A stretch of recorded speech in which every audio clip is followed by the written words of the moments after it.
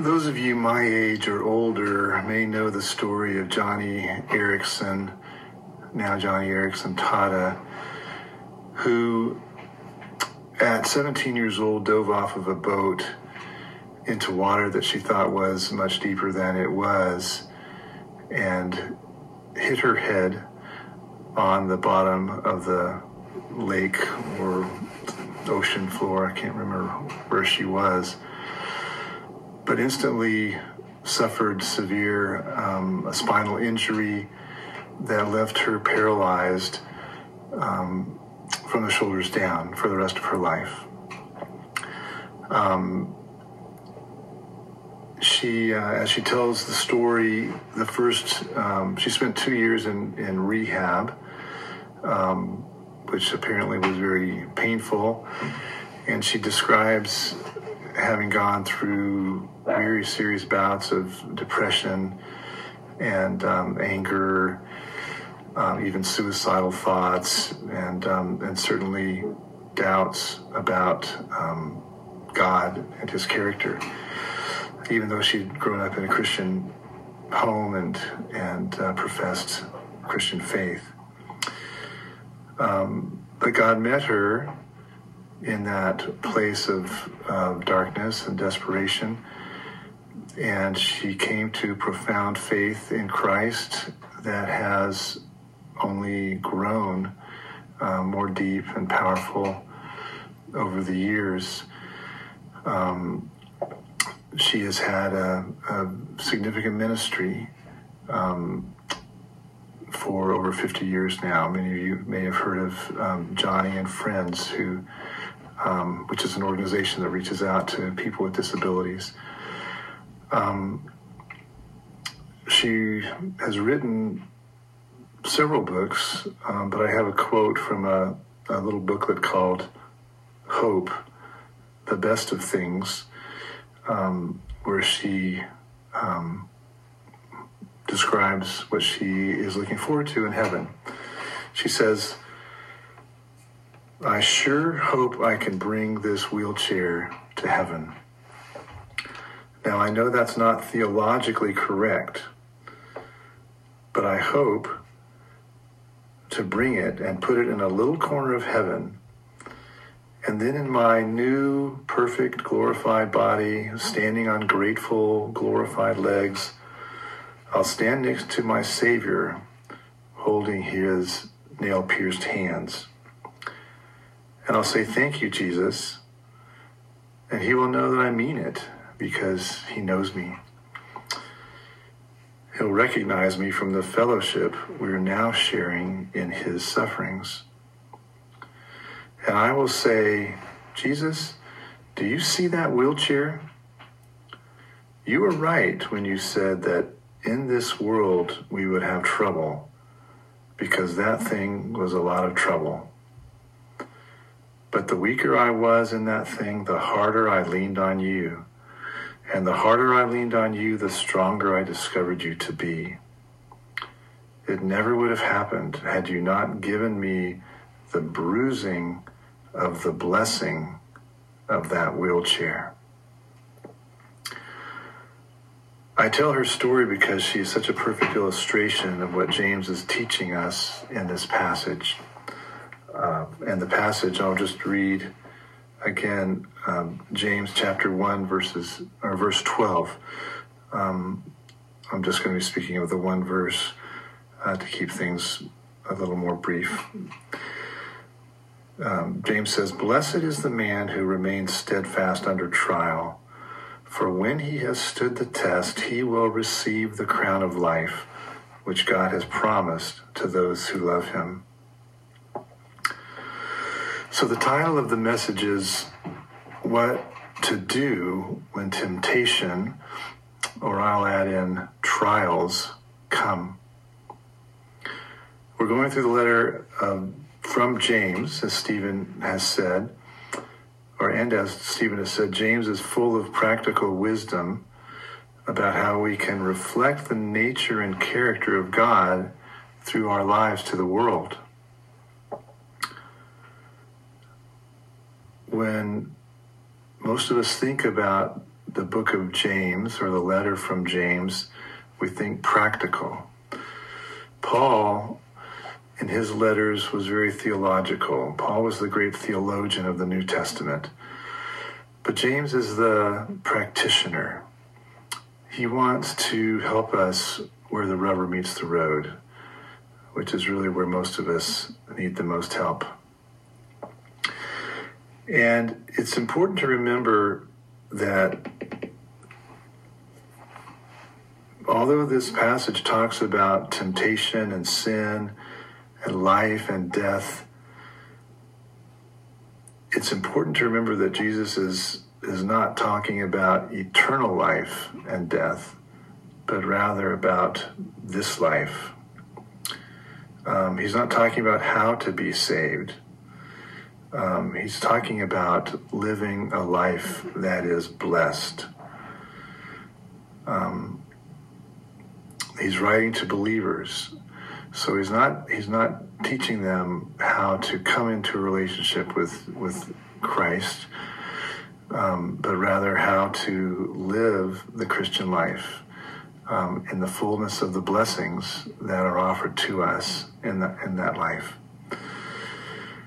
So when we talk about a blessed life, you might think that a life of blessing is a life that's free of troubles, free of trials and temptations and problems. But that's not what James says. And we'll come back to that in a minute. But first of all, the context. James is writing to people who are in a situation of difficulty. We know that because he addresses his letter to people who are in dispersion. He uses the word diaspora, a scattered people. And he doesn't give a lot of details, but we believe that these are people who have been scattered because of persecution, because of what we know of what happened in the early, in the first century church. And that going along with that scattering, that dispersion, normally came poverty. So he's writing to people who are in difficulties, suffering, persecution, poverty, a difficult life. And although our lives may not be as difficult as theirs was, nevertheless, I believe we can relate, because our lives are difficult in many ways. We may not have to flee our homes from persecution, but we have very real trials, as do all people in all times and all places. We have to deal with sickness, sometimes severe sickness. We have to deal with loss of loved ones, loss of home, loss of a job, loss of financial security. We have to deal with broken relationships. So all kinds of things. So when James writes to people who are undergoing trials and temptations, he's writing to us, not just to the first century church. Again, James says in verse 12, he says, "Blessed is the man who remains steadfast under trial, for when he has stood the test, he will receive the crown of life, which God has promised to those who love him." So James says that we are blessed when we remain steadfast under trial. So what does that mean, to be steadfast? And I will suggest to you that what that means, or at least part of what that means, is in the midst of a trial or in the midst of temptation, to trust in God's goodness. I say that because I believe that is ultimately the most important question of our faith, especially as believers. Not so much, is there a God, although we may struggle with that, but most of us have come to terms with believing that God is real. But I think what we sometimes struggle the most with is the question of, is God good? We struggle with this especially when difficult things happen, when bad things happen, what we would call trials, or when we're faced with temptation to sin. When something bad happens, our first response is, why, God? If you are really good, why is this bad thing happening to me or to someone that I love? I know that we've all felt this way. I know I felt this way, and I'm pretty sure that most of you have as well.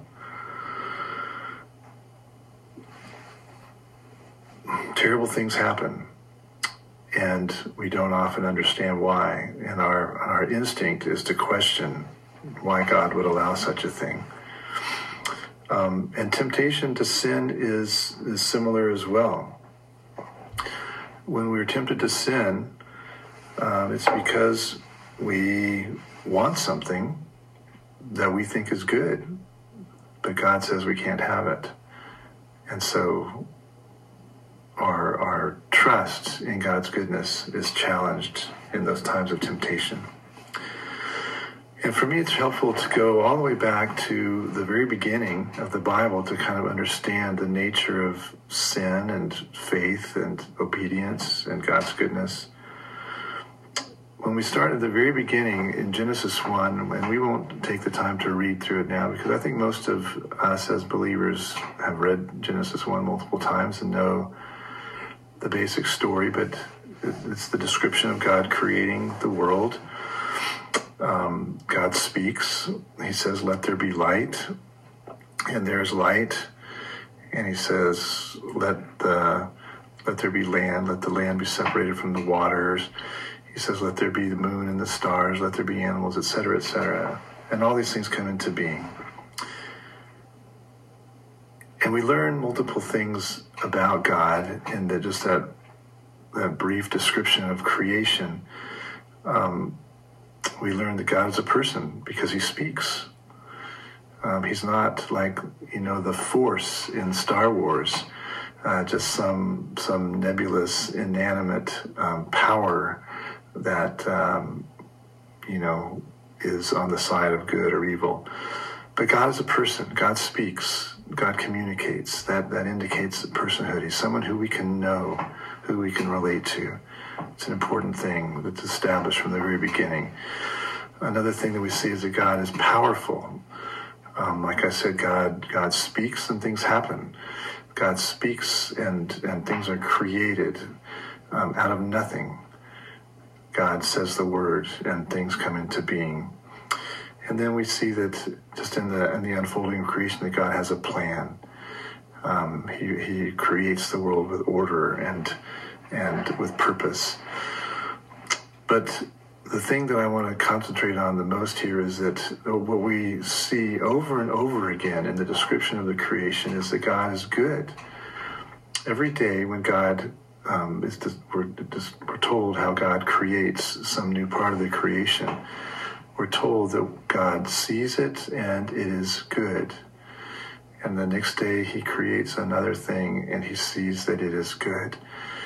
And over and over again, this phrase is repeated. God sees that it is good. And the message for us is that God creates good because God is good. That's the overwhelming message of the creation story, is that the creation comes into being as an overflow of God's goodness, and that what God does is good because God is good. So it's important as we think about that story to keep in mind that establishing that truth of the goodness of God is important before we get to the next chapter, where there is a call for obedience. Because our obedience to God, our actions toward God are dependent on this confidence in his goodness. We trust. Our obedience is based on trust because we trust in the goodness of who God is and that what he wants for us, what he asks us to do or not to do comes out of his good plan for us.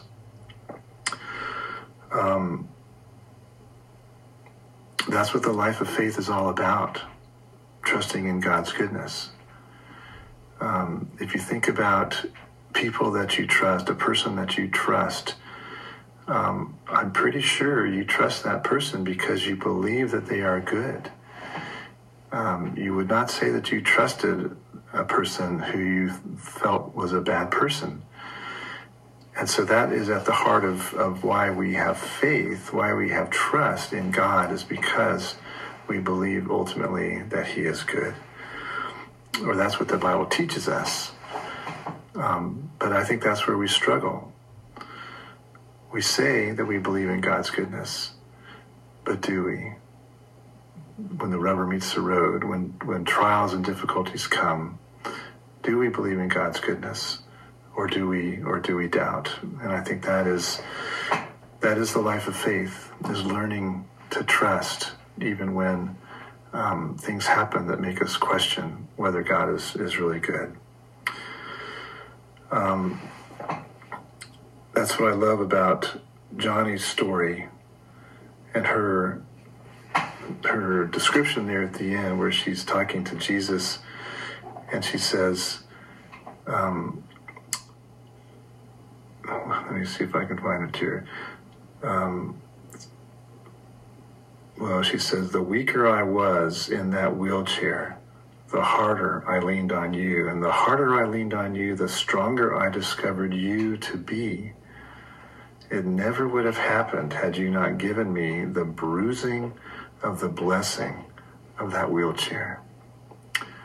Johnny learned that God was good even in the midst of the pain and difficulty and hardship that she experienced because of her paralysis. So how do we grow in trusting in God's goodness? Well, I think there are numerous ways to do that. I mean, first of all, we do what we're doing right now. We meet together. Right now we're separated, obviously. Here I am sitting in my house, and you're sitting probably in yours or somewhere. But in spirit, we're coming together as the body of Christ. We're meeting together as we are right now because we can't meet together in church on Sunday morning because of the weather. But we come together when we can, as regularly as we can, and as frequently as we can, because we need to remind each other that God is good, that God is faithful, that he's worthy of our trust. That's not what the world tells us. The world tells us that we should be fearful. We watch the news, we look around us, and we see problems. The world is a bit of a mess. Especially nowadays, and we've got COVID that we're dealing with. We're hearing in the news about a potential war that's about to break out between Russia and Ukraine, and are we going to get involved in that? There's economic problems. There's all kinds of problems out there, and so the world. When we look at the world, really the message to us is, there's a lot to be afraid of. There's a lot to be fearful about. But God's word tells us that God is good, and that God has good plans for us, and that we are to build our life and our mindset, our attitude on the hope and the promises that God gives us. So how do we grow in trusting God's goodness? We remind each other. Another way is we read the Word. Again, we're getting all sorts of messages elsewhere. It's really important that we fill our minds with the truth of God's Word, because there we find the beautiful character of who God is, his love for us, his patience with us. When you read the Old Testament, you read over and over again about the failure of God's people. And yet God is faithful. God keeps bringing them back, keeps drawing them back to himself. because he is so faithful. He is so kind. He is so gentle in drawing his people, his rebellious people, back to him over and over again. When we read the New Testament, we read the Gospels, we find out about the heart of Jesus, his compassion on the weak and the sinners who we are. So we need to spend time in the Word. We need to spend time learning about the unchangeable truth of who God is and how he interacts with people. And then finally, how do we grow in trusting in God's goodness? And I would say, remember that faith is like a muscle that has to be exercised. The more we use it, the stronger it gets. And like a muscle, you got to start small. We start with, small exercises, and we work up to the bigger ones. And, Jesus said in the Lord's Prayer and teaching us how to pray, he says, give us this day our daily bread. We're to trust God with the small things, the daily things of life, what are the little things that, that cause you anxiety or cause you to worry. How do you, can you give those things to the Lord? Do you have concerns about your children? Are there relationships in work or with neighbors or whatever that, need you to just hand those over to the Lord and see if he will do something new? How can you trust him with those things? Use the muscle of faith, and just as you go through your days, as things come up that make you anxious, that tempt you to turn your eyes away from God's faithfulness, just try in every little thing to turn to him and lean on his goodness, lean on his faithfulness, and God will show you that he is faithful. Just like he showed Johnny in the midst of her terrible trial that he's good, that he's enough, that he is enough to sustain her through those difficulties. So the last thing I want to just touch on briefly is what is the crown of life? Again, the verse that we're reading, James 1:12, James says, "Blessed is the man who remains steadfast under trial, for when he has stood the test, he will receive the crown of life, which God has promised to those who love him." What is that crown of life? As I think I've already said, I don't believe that that's eternal life. I don't think that this passage is talking about how to be saved, how to come into a relationship with God. Rather, what James is teaching us is about how to live the life of faith. And so what is this crown of life that he's promising to believers as we face trials and meet them with steadfastness? So some commentators suggest that this crown of life is some kind of a reward that we will receive in the age to come, at the time of the final judgment. There are actually, in the New Testament, there are several different types of crowns that are mentioned. And sometimes it sounds like that is something that is to be given yet in the future. Some commentators suggest that the crown of life is some kind of reward to be received in the final judgment.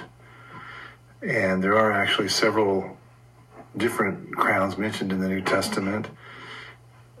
So it's possible there are a variety of special rewards for believers in the age to come. And all of this may be true, but like many things in the kingdom of God, much of what we hope for in the next life, God gives us a taste of in this life. And I suggest to you that Joni Eareckson Tada is an example of someone who has received and is receiving the crown of life as a result of how she responds to the trials in her life. Here is someone who has been in a wheelchair for over 50 years. And more recently, within the last 10 years or so, she's been diagnosed with cancer twice. After the first time being declared cancer-free, she was again, just a few years ago, diagnosed with cancer again. So here is someone who is well acquainted with difficulties and trials. But when you see her and hear her speak, she is so full of life and hope and joy and purpose. She's responded to the tragedy in her own life by reaching out to others in similar situations, to serve them, to help them, to love them, all in Jesus' name. And when you listen to her, you can tell she knows Jesus so deeply that there's nothing else that compares in her life to her relationship with him. And she has such a joy from that relationship with Jesus that it attracts others to want to know him and to know this Jesus that has made all of her suffering worthwhile. I think Joni Eareckson Tada has the crown of life. Her life is so full of Jesus that he radiates out of her.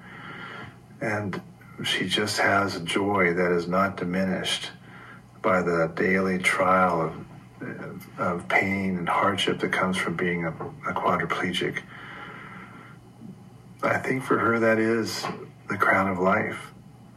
There may be another crown waiting for her in heaven, but I see a crown of life on her right now as I see her. And how does she get that crown of life? By trusting in Jesus, by remaining steadfast in her trust of him in the face of great, great trial, and by looking to him every day to meet her in the small trials as well as in the big ones. James tells us that God gives us the crown of life as well when we face trials and temptations with trust in his unchanging goodness. God is good, and everything he brings into our lives is an expression of his goodness, whether it feels good to us or not, whether we understand it or not. God is good. We can trust him. And when faced with trials, we can stand firm on the knowledge that he loves us. He is good. His plans for us are good. Blessed is the man who remains steadfast under trial, for when he has stood the test, he will receive the crown of life, which God has promised to those who love him. Let's pray. Lord, we thank you for this great promise from James. Thank you, Lord, that you are good, that your word tells us over and over again and shows us over and over again about your goodness, your kindness, your patience, your gentleness. Help us, Lord, to trust in that goodness, especially in the hard times, especially when things happen that cause us to question that. Lord, just remind us, stir up in our hearts that confidence so that we can trust in you by your grace and for your glory. And we pray all this in Jesus' name. Amen. So with all your